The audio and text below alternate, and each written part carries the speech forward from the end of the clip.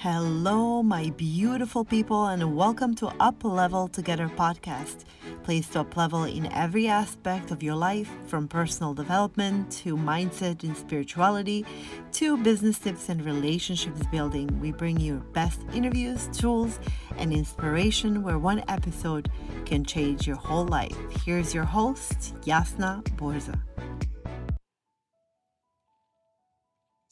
Hello, my beautiful people. Welcome to yet another Up Level Together mini episode. One of those shorties, quickies, whatever you want to call them, but really one that has been resonating with me a lot.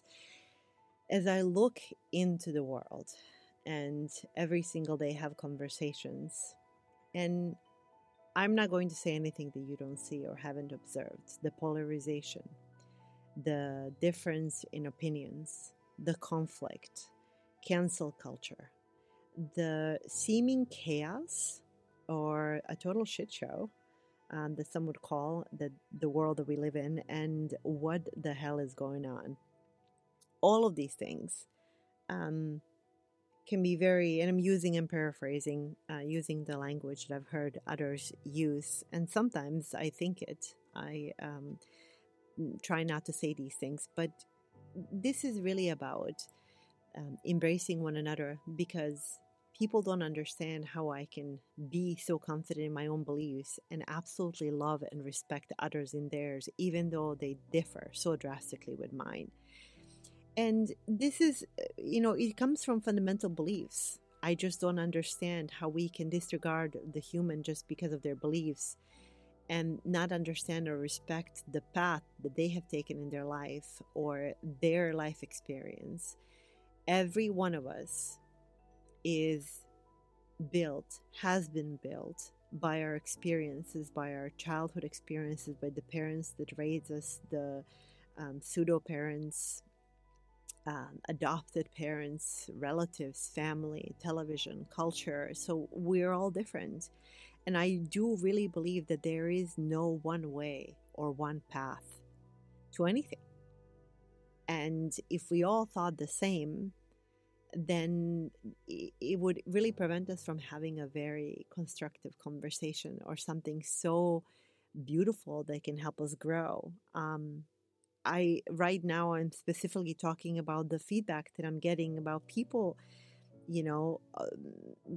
writing significant messages to me now that I'm into healing and, talking about consciousness. And I'm getting so many people who are religious sending me rather nasty messages, which is such an oxymoron when you think about it. For those of you who don't know, I was born Muslim, and I prayed, wore hijab, went to a mosque, read Quran in Arabic, even though I didn't know what it meant. But I really believed that there was something so holy and beautiful, and being in a mosque made me feel very special and made me feel holy. And I love being in the presence of God. I always have. And by God, I mean the energy of love. I don't mean a dude sitting on a cloud somewhere. Judging me for whether I swore at my kids or, flicked someone off in during driving. I just don't buy that. That's not my definition of God. God is love. God is that energy of connectedness, that euphoria when we look at our baby smile for the first time, when our dog licks us in the face, when we reconcile with someone and feel just that opening and forgiveness. To me, that's where God lives. It's in those higher consciousness where unconditional love exists. So I really don't believe that there's one way or one path, because as I grew older, I branched out and started questioning my own faith, and started reading the Bible and Bhagavad Gita and Torah, and I'm curious and interested. And how can I cancel others just because of their beliefs? To me, it makes zero sense. I may not disagree with you, and I may not even support your beliefs, but I can respect them, and I can have a civil conversation about it. So I think, one path to God, I don't think that there is a one path to God or enlightenment or one path to success or one path to living a life, or this is precisely how we should be. Religious people who are rigid and closed-minded will reject this because their faith doesn't allow that. It's so prescribed that it just doesn't allow that. Herd followers will reject this, what I'm saying, because they have never stopped to ask themselves what they think, what they want, what they believe. And, those certain of one way are just full of contradictions that they can't explain. And when their beliefs are questioned, it's a natural thing. We try and hold on to something, however false, because ego does not like to be wrong. Ego likes to maintain power at all costs. I think love, respect, compassion cuts through that. And we can see each other and respect one another for those beliefs. So what is the way, Jasna? If this is not the way and that's not the way, I think the way is your way. I can't stress that enough. My beautiful human, there is no one in this entire world that's like you, who's had the upbringing, the experiences, the beliefs, the thoughts, the insights that you have had. So the way is your way. We're all so unique. So, and the way to creating the most amazing life is going after what draws you in. Have you ever paused and questioned the things that you follow so blindly, whether it's politics or faith or media or whatever? I don't care what it is, but have you ever really stopped and said, do I really truly believe that in the depth of my heart, or am I just blindly following because it offers me that level of security and comfort? I don't know about you, but I am, after 2020, starting to question absolutely everything. But one thing that is certain for me is that love heals. And it's the love for people that piss me off the most. That's the hardest, isn't it? It's easy to be love, kumbaya, yasna, and kind to others. Even, it's easy to love my husband when we're all nice and, getting along and life is great. But what happens when he pisses me off, right? How do I love him then? And that's where I think the character comes in. Because, blaming, judging. Again, full disclosure before I continue, if I make you think even for a second that I've overcome any of these and that I'm holier than whole, please forgive me, because that's not what I mean. I fall on my butt daily, and then I get up and try to be a better person. So I am not preaching. That's not my attempt, but I really do believe that I radiate love. I love people. I love humanity. I emanate love. I am love.